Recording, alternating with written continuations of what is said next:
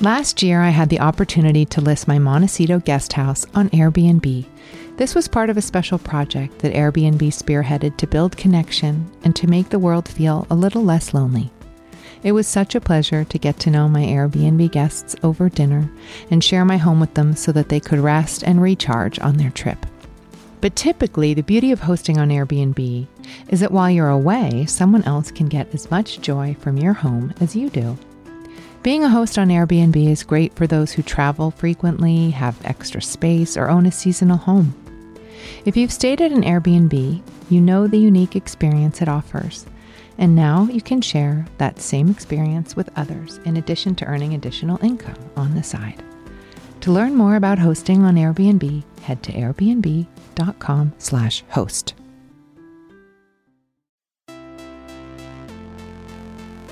When you are pioneering anything or introducing new ideas to the culture, you get criticized. You do? Yeah. Did you hear about that?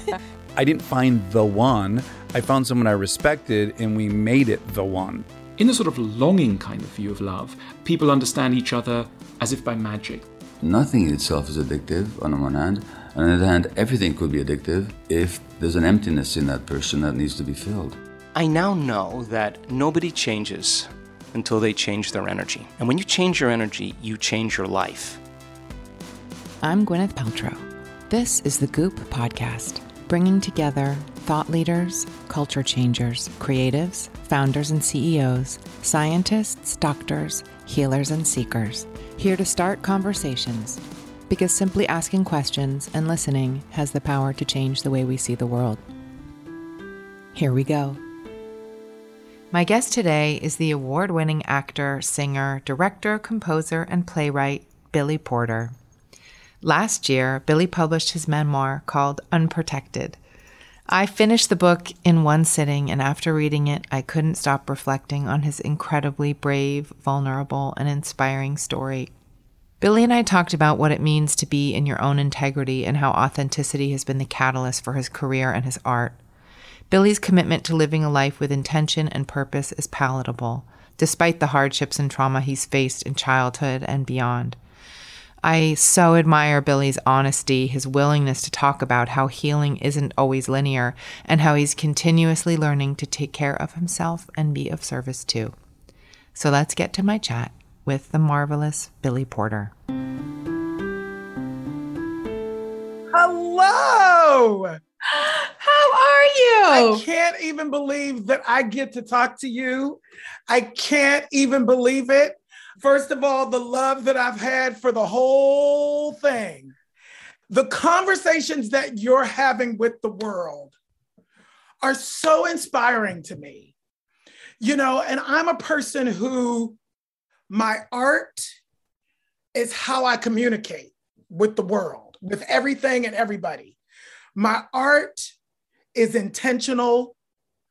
You know, it's like I made a commitment to myself decades ago that it was only about me being authentic and being present and being a change maker. And if that means being a disruptor, that's what it means, because that comes along with it sometimes, you know. And so to watch other people who you admire doing those same kinds of things, it's inspiring, and it helps, you know, and it's helped me like go, you know what, you're on the right path. Not everybody needs to understand you. You're not for everybody, and that's okay. So anyway, I just wanted to say that. And I'm just so excited. And I just love the hell out of your husband. He is the kindest and most supportive, like, you know, working on that team, with that team, you know, I was spoiled because they are fearless. Yeah. My first experience in film and television that was consistent and that put me on the map was Pose. So it was the first time that I was working with a team consistently over a period of time. And there's no fear there. So it's like, it's the greatest space for the kind of art that has vision and has intention and has integrity. Don't you think that's where lack of fear comes from? Like you have to be 100% in your own integrity and you have to be 100% authentic. Yes. Yes. Otherwise you're thinking, am I putting a foot wrong? What are people going to say about this? And your actions come from that place. And that is not where art is created in my experience. Not great art. No. Mm-mm. You know, some art is, but not the greatest art.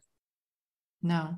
So in terms of pose, then, when you look back, did you know when you were doing it that it was that much of a kind of freedom of expression? You know, I had a really hard time crossing over from theater to film and television. First of all, I had a hard time crossing over from musical theater and singing early in my career because, you know, my singing voice is the gift from above, right?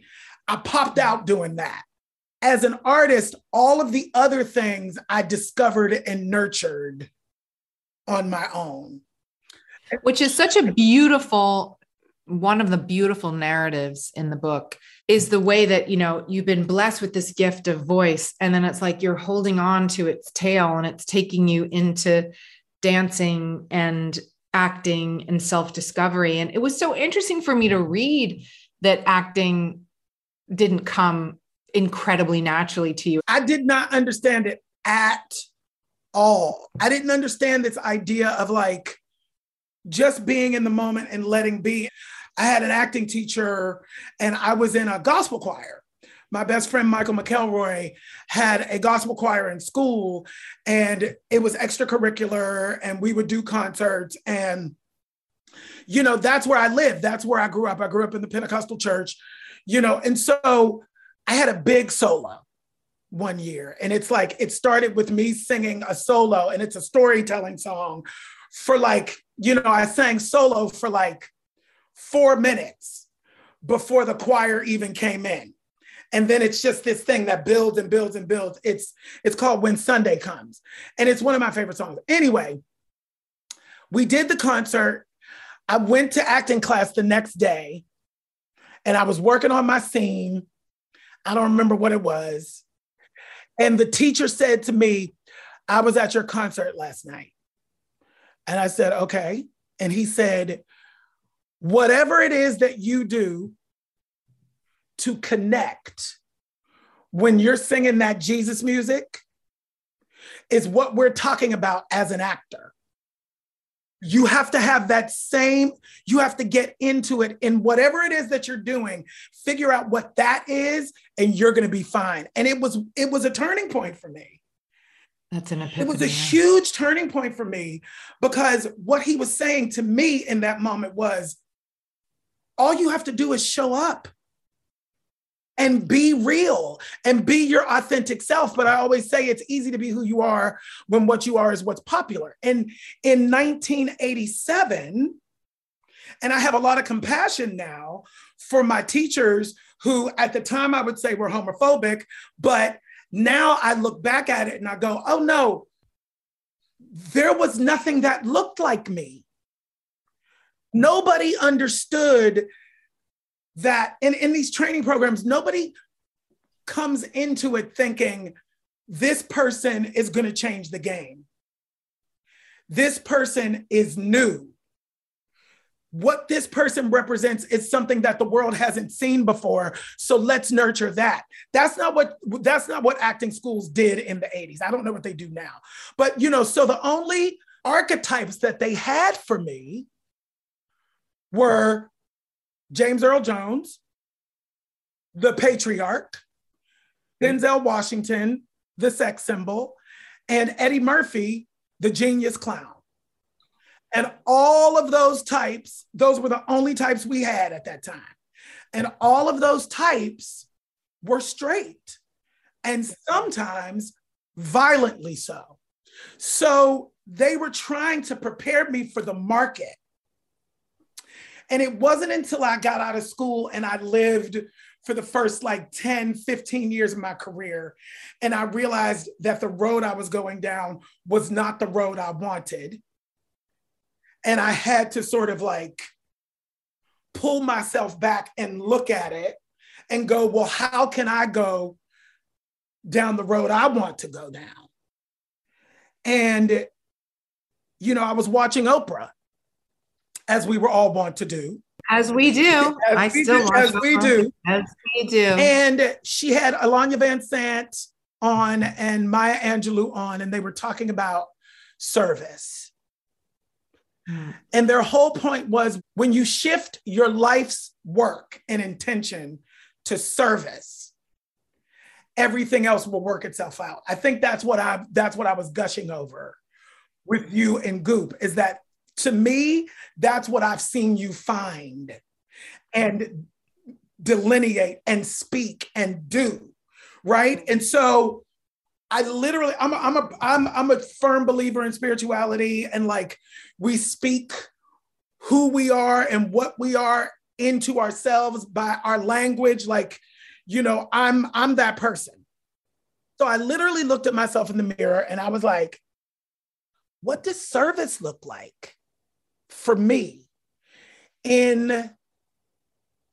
an industry, and quite frankly, a world that is inherently narcissistic? What does that look like for me? What does service in that space look like for me? And it hit me like a ton of bricks. It's like, it's the very thing that everybody is telling you is your liability, which is your queerness. And everybody has really, you know, they're just trying to help me. Nobody was out there trying to, you know, like harm me. But everybody said to me, your queerness will be your liability. You can't do it like that. And so to be an actor and for them to say, be yourself, and that's how you become a great actor. And then in the next breath, but you can't be a faggot. Literally. In the same sentence. It bound me up for decades, because it was like, well, I'm just now then trying to be masculine enough for other people, by other people's definition of what that means, which when you're walking into an audition room or you're meeting people, you don't know what their definition is, but you know that it's not you. I knew that. I knew that the definition of masculinity was not me. And it was in my late 20s, I saw a production of the very first production of Tony Kushner's Angels in America. And I sat in that theater afterwards, seeing the incomparable Jeffrey Wright inhabit the role of Belize, and realizing for the first time in my life, I was seeing myself reflected back at me in a piece of art where the character was grounded, human, three-dimensional, and the moral leader of all those white people. He was the moral center. And I just thought, that's who I am. And I have to get to that. That was in the late 90s.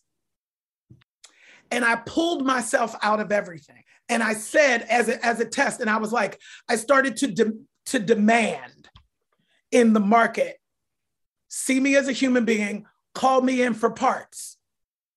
Not just the show-stopping, blow the roof off the joint person when your show gets boring in the middle of the second act, and then I'm sitting in my dressing room doing nothing. And there's no. But you needed leverage to even get to that point. Correct. Which is so right. Correct. But I pulled myself out of it before I had the leverage. Thus, my 30s, which was like tumbleweeds and like a really difficult decade for me, because just as I had suspected, when I made that decision for myself, that was the moment I said, I'm going to be authentic. I'm going to be queer. Nobody else is doing it. I'm going to do that. And you're going to see me as a human being. All of the work dried up for about a decade. And it was such a gift because that was when I was challenged to go deeper. You know, I was asking the universe, God, whatever you say, it's like, I'm more than my voice. I'm more than my voice. I need to be seen as more than my voice. But the actions, my actions were not in alignment with that because I was too scared to not have the money to support myself. And so I said I was more than my voice, but then I would take these jobs that were always about my voice because I needed to eat. And September 11th happened, and I was living in Los Angeles, trying my hand at Los Angeles. And on the 12th of September, the day after September 11th, I lost my voice to acid reflux. I lost my superpower. I lost my Samson metaphoric hair. Like, I lost it for years. Years. Like, I didn't have full and complete, consistent access. You know, I was consistent. I could sing 8 shows a week. I could wake up, roll out of bed, and sing anything. And all of a sudden, I couldn't. And it forced me to, first of all, take that really complicated journey of believing in myself first, believing that I was more than my voice first, before I could require anybody else to do that. Then, as a result, it forced me to go deeper in my creativity and challenge myself to things that I didn't know that I was a writer. I went to the professional program in screenwriting at UCLA, like full on, full out. I was like, oh shoot. You know, I knew I wanted to direct, but I thought I was going to do it in my twilight years. I started directing, I started creating. And you know, when you're doing that in a vacuum, you're not making money for it. I wasn't making money for it, but my 30s was the moment in my life where everything changed because I went deeper in every front. Let's take a quick break to talk about one of our partners. When it comes to putting together your home, a great rug can make all the difference. A rug is really what pulls a room together and creates harmony. Nordic Knots offers a curated collection of rugs and timeless, high-quality essentials. They collaborate with leading designers and are the insider rug brand gracing some of the world's most beautiful homes. They have a wide-ranging collection, but we'll just talk about a few favorites today. The luxurious Grand Collection is known for its simple design, stunning colors, and high-quality wool. But if you're feeling a bit more bold, their designer collaborations are made with world-renowned designers and interior architects. Their Good Weave certified rugs are handmade and woven in all natural materials, like their super soft and beautiful New Zealand wool. At Nordic Knots, they make the process of rug shopping easy and enjoyable. And they always offer fast and free shipping from the US. To explore their rug collections, head to NordicKnots.com. Use promo code INNERCIRCLE to get free rug samples. Okay, let's get back to the conversation. Can I ask you about that? Because what was so fascinating to me was to understand the correlation between your unprocessed grief and trauma that you had experienced in your youth, and how that was impeding this God-given gift, right? It was almost like your very human unwillingness to feel and process your trauma and your grief was keeping you from your gift. Well, I will add to that. I will say to that, eventually it was. Eventually it turned into that. But from the time that I was 7, when the sexual abuse with my stepfather started, to the time that I was 12. So there was that chunk, unprocessed. I always say, it's weird to say, it's a very strange thing, but I believe it to my core. that it was the trauma of that abuse so early that opened my eyes inside of the community that I was in to see the truth early. I grew up in the Pentecostal church. Yeah. And what happens is, unfortunately, a lot of people in that space who have energy that's outside of the box, that energy very often gets squashed for religious reasons. Because at the age of 12, 13, 14, 15, 16, the aftermath of it, I could look around and see all of these pious, religious people not do anything to protect me. And then, because of religion, blame me, my sexuality. I could divorce myself from that early. And I was already in search of a different kind of spirituality by the time I was 12. I knew I couldn't stay in that because whatever that was dangerous. I didn't have the language for it at the time, but I just knew I had to get out. But it was the trauma that activated and motivated me because I had a really special gift that could get me out. So if I focused on that gift and made sure that all of the energy that was unprocessed went towards that, at the very least, I could get out of the toxic space that I was in and then do something different once I was out. But my goal from the time I was 12 years old was to get out, right? So fast forward to coming out. The other layer of trauma is coming out in 1985 at 16 years old, and I'm right in the middle of the AIDS crisis. So right to the front lines to fight for our lives, coming of age, and I'm marching because my friends are dying. I had lost more people by the age of 21 than my grandmother had at 82. So when I got to senior year of college, and the second semester, I booked the original company of Miss Saigon. I moved to New York and I was out.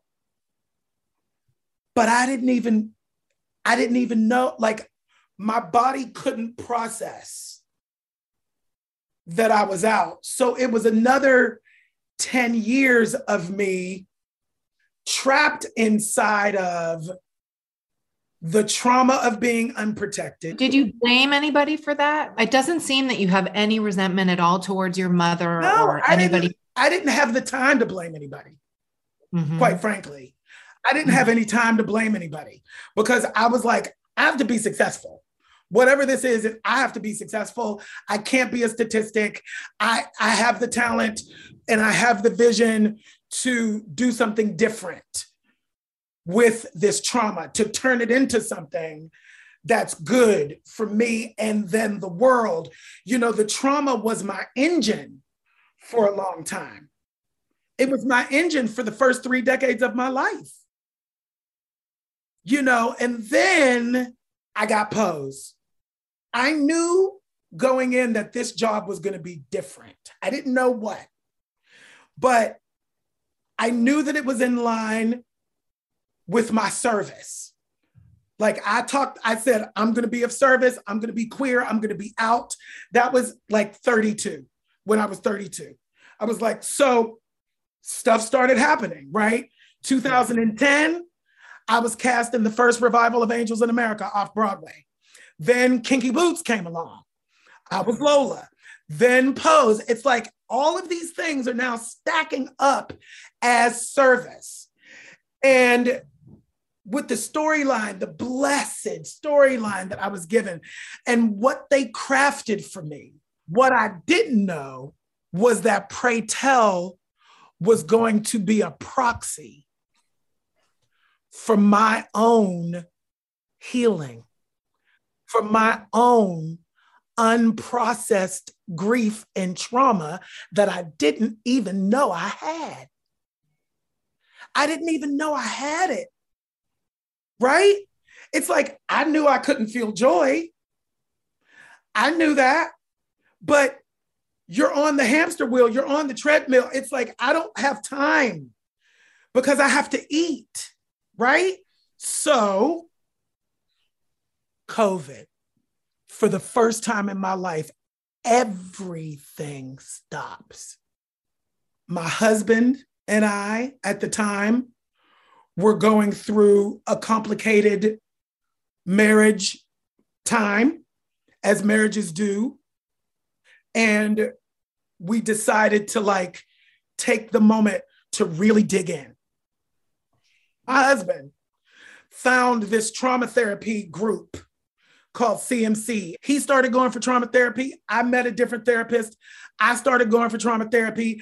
And then we started doing couples therapy with this same group together, this group of therapists. And when I tell you, I am so, we're talking more about mental health now, but I am so blown away by what the psychiatric community and their work and their, how they've really created tools for us as humans to really, truly process our shit. So what are some of them? I mean, how did she start to get you? So there's this thing called EMDR, but you're supposed to do it in person. And so she was going to do that with me, but because we couldn't be in person, she went to this thing called exposure therapy. And so for me, what that meant was you go to your index trauma, which for me was the sexual abuse, the thing that's in my brain every day, all day, for my entire life since I was 7. In your brain or in your body? It's in my brain, in my body for my entire life, the whole time. I hadn't had sex sober in 30 years. Didn't know how. Had to disconnect. Still working on that part of it. But the exposure therapy component is, so I had to record myself speaking, telling the story of my index trauma, and then listen back to it in between sessions every day and measure my subjective units of distress, AKA anxiety surrounding it. And so the intake, you have to fill out all these forms, right? Some of them are 1 to 5, some of them are 1 to 10, measuring just how you answer the questions. And then they add up at the end, and it tells you the level of your PTSD and the level of your trauma. My numbers were at the highest they could be. And what I didn't understand, and I discovered in this, were 2 things. First of all, in my work, whether it is Angels in America or whether it's a play that I wrote about my family called While I Yet Live, that's about my sister, me, and I healing from the trauma of the abuse, or whatever it was, what my therapist began to understand was that, and she hadn't seen Pose, is that my work is exposure therapy. Playing the role of Pray Tell was exposure therapy without being monitored by a professional. And so then you layer into it, it was one of the only times that there was someone in a position of that kind of power that were giving me an opportunity and taking me seriously as an actor. I was so thrilled to be being taken seriously as an actor that I had no idea that I was being re-traumatized every single time I went to work. Every single day. So, I think I'm turning it out. I'm giving them take after take after take. I'm giving tears. I'm giving drama. I'm giving, and I'm not our bodies, as you know, do not know that it's fake. So it's being re-traumatized every time I go into work for 2 seasons. And as a result, unconscious of it, I'm then unconsciously bringing that energy home and traumatizing everybody else around me. The new version of Billy understands how to take care of myself inside of telling these complicated stories now. How do you do that? Are you talking to yourself? Are you using tools? Well, there is a version, my version of meditation. And my version of meditation is putting my earpods on and listening to people like Tara Brach. Mm-hmm. She's amazing. Or listening to people like Brene Brown. Yeah. Or Oprah. Or turning on my Netflix and watching Goop. No, for real. Like, it's like, that's how I meditate. Because I haven't been able to sort of do the Om thing yet. I'm going to get there. But like, for me, it's like to hear people talk it out in real time, to put language to it, is a really, really good thing for me to do. The other thing that I learned, and I'll go back to it, the safe space for me is when I'm on a set, how many takes can my body handle? And so after the take is done and you've given 3 and you've given all you can, is there some sort of repair that you need to do? You know, for me, what I'm finding, because I also moved out of the city during the pandemic. I lived in Manhattan for 30 years. So during the pandemic, I realized, oh, I need space. I need peace. I need quiet. And so we bought a house. And I've never been in a position where I could buy a house before. I mean, oh my God, like I came from abject poverty. I was like, wait, what? I can afford a house out with all these white people out here? I can afford a house on an acre of land with a swimming pool with 5,000 square feet. And like, I'm like, but I live here. I'm going to New York to work. But when it's time to recharge, what I discovered and what I realized is I may have started out as an extrovert, but this is me. I am this. I am an introvert. Yes. I think I started out as an extrovert. Me too. And I say this all the time. Oh, this is amazing. I'm a situational extrovert. Mm-hmm. Because I know how to be an extrovert and I'm good at it and I like it. And it made you a survivor and it made you a career. And I like it. I love people. I like it. But the definition is what energizes you. Being an extrovert sucks all of the energy out of me. When I am home alone and introverted, that's something that I've discovered in the last 5 years, that I'm actually an introvert, believe it or not, because that's where I recharge. Let's take a quick break to talk about one of our partners. Last year, I had the opportunity to list my Montecito guest house on Airbnb. This was part of a special project that Airbnb spearheaded to build connection and to make the world feel a little less lonely. It was such a pleasure to get to know my Airbnb guests over dinner and share my home with them so that they could rest and recharge on their trip. But typically, the beauty of hosting on Airbnb is that while you're away, someone else can get as much joy from your home as you do. Being a host on Airbnb is great for those who travel frequently, have extra space, or own a seasonal home. If you've stayed at an Airbnb, you know the unique experience it offers. And now you can share that same experience with others in addition to earning additional income on the side. To learn more about hosting on Airbnb, head to airbnb.com/host. Okay, let's get back to the conversation. Can I ask you a question? And if it's too personal, tell me to back off. Well, I think, we're all on healing journeys of our own kind, right? And something that I've been very curious about for survivors of sexual abuse is like, there's this very complex piece where it embeds into your sexuality.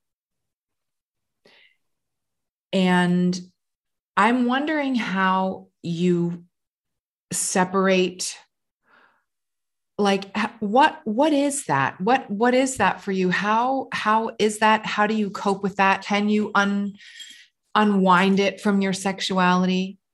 It never goes away. It's always there. And I'm still trying to figure it out. I don't have an answer yet.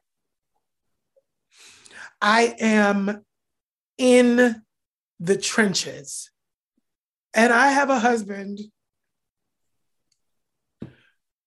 who is so incredibly patient.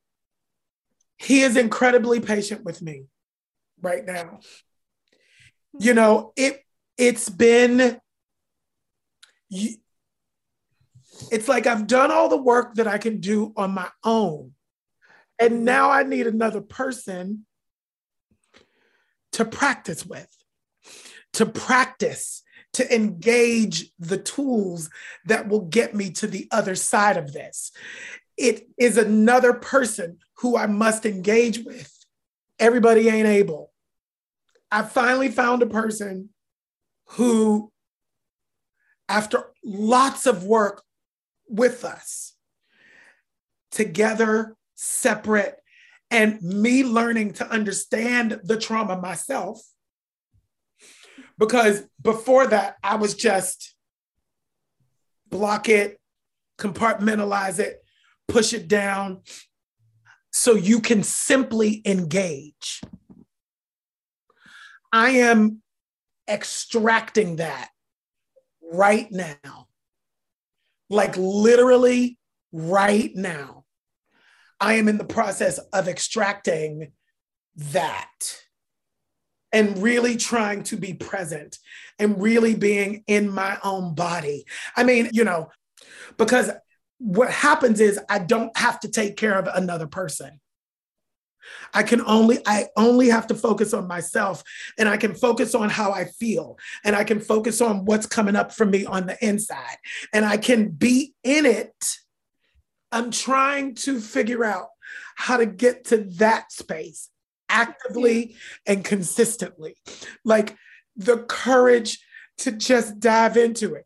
And like my therapist says, it's a practice. You'll get better. You'll get better at it, you know. And now the next layer of my practice is to be with my partner inside of that. Also, the big thing that I had to work on in my therapy was loving kindness and compassion for myself. My therapist, we worked for like 2 months only on compassion exercises for myself because something broke when I was 7. And the only way that I could stay in my life was to perceive myself as an adult. One of the exercises in my therapy for my compassion exercises were find pictures of yourself as a child and stare at them. Stare at them and remind yourself you were not an adult. You were a little boy. You were a child, you know. And for me, the component that I'm working on is enough compassion for myself, you know, and I just want it to be over. And it does not work like that. And so my work right now is being patient with myself and going, it's okay. You're engaging. You're consistent. It's consistent. I'm doing the work. I'm working my program. I'm going to get there. We're going to get there. I feel different. I really do feel different in relation to this work. And it was the confluence of, I think that's the right word, of Pose. And like I've said, Pray Tell being a proxy for my own healing. I could play it out in real time and then step back and watch it and go, fuck, that's what I lived through. Yes. You know, it's like it's been magical in that way. And then to be able to write the book. Which I imagine was a huge catharsis, and just reading it and being so, I mean, I couldn't put it down. I read it in one sitting. Oh my goodness. I laughed, I cried. I was so inspired, especially for, because we have things in common being actors. But when I thought about my own experience, so full of privilege and access, and my mom and getting me, and then I thought about that in the context of you with no connections, no access, no privilege, the divine inspiration, the strength. I was just humbled reading how hard you worked. And it's such a testament to the power of vision and manifestation. It's like you willed this life into existence. I did. And the book is just such a great, fantastic life story unfolding. I love the way it goes back and forth. And that's what it is. It's like, those who don't know their history are doomed to repeat it. You got to go back so that you understand how to ground yourself in something real, ourselves in something real. That's what when we talk about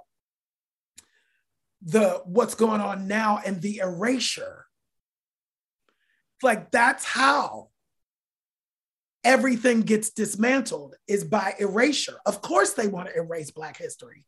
You can't heal from a thing until you name and claim the thing. We just have to name and claim it so that we can then get on the road to healing it. Black people don't want revenge. We just want our rights. We just want our rights and to move forward without the bullshit that we have to go through every day. That's it.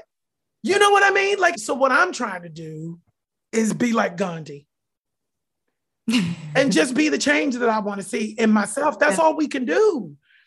But also it's that, and it's what you said at the beginning, which is about defining what service means for you and for me and for each one of us, and acting from that place. Yeah. Let's take a quick break to talk about one of our partners. Carbon X is an environmental company that aims to empower people to make a positive impact on the planet. They've created a simple platform to help you make up for your carbon emissions by supporting climate-friendly projects. You can earn shareable badges based on how long you've been offsetting, and your subscription will go towards supporting new initiatives and carbon offsetting projects that have been independently verified to have removed CO2 from the atmosphere. You can choose a project that is meaningful to you, such as planting trees in deforested regions of the Amazon and investing in energy-efficient and renewable resources around the world.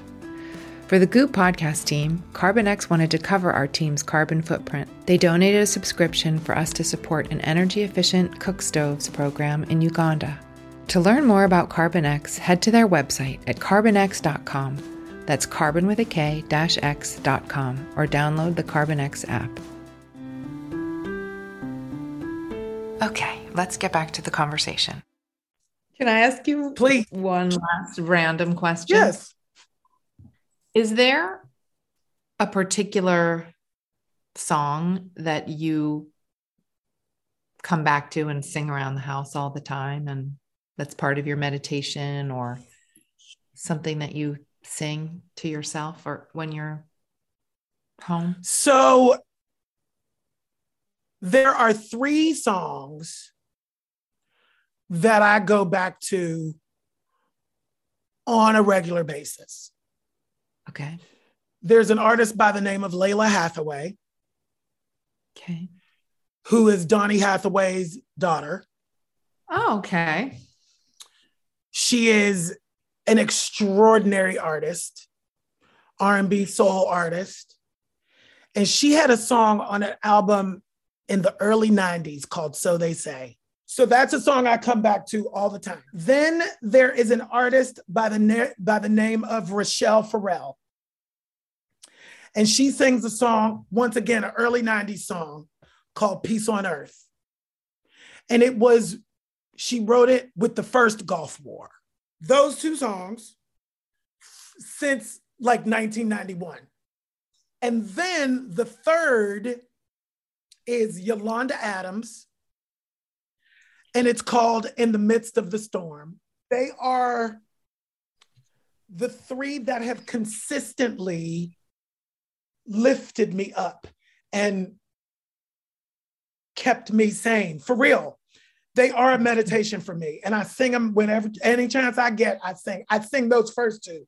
I don't sing The Midst of the Storm, but I sing those first 2. But it's so simple, and so powerful. And, music is a universal language, which is why I'm coming back, with my music, trying to really infuse, I call it my purpose, my calling, dare I say my ministry, because that's the language that I have from the church. This is my ministry. I need to minister to people. I'm not just some queen on the red carpet in a dress. I'm really not. It really does go deeper than that. Now that I have your attention, a bitch got something to say. Wow. This has been so incredible in every way. Thank you. It has for me too. Thank you for sharing. Absolutely. And healing us all with your insights and your bravery and ditto. And ditto. And now we have to be friends for real. Absolutely. So when I come out to Los Angeles and I text your husband, tell that bitch to text me back. I will. Thanks for listening to my conversation with Billy Porter. If you haven't already, pick up a copy of his stunning memoir, Unprotected. Thanks for tuning in. This has been a presentation of Cadence 13 Studios. I hope you'll listen, follow, rate, and review all of our episodes, which are available for free on Apple Podcasts, Spotify,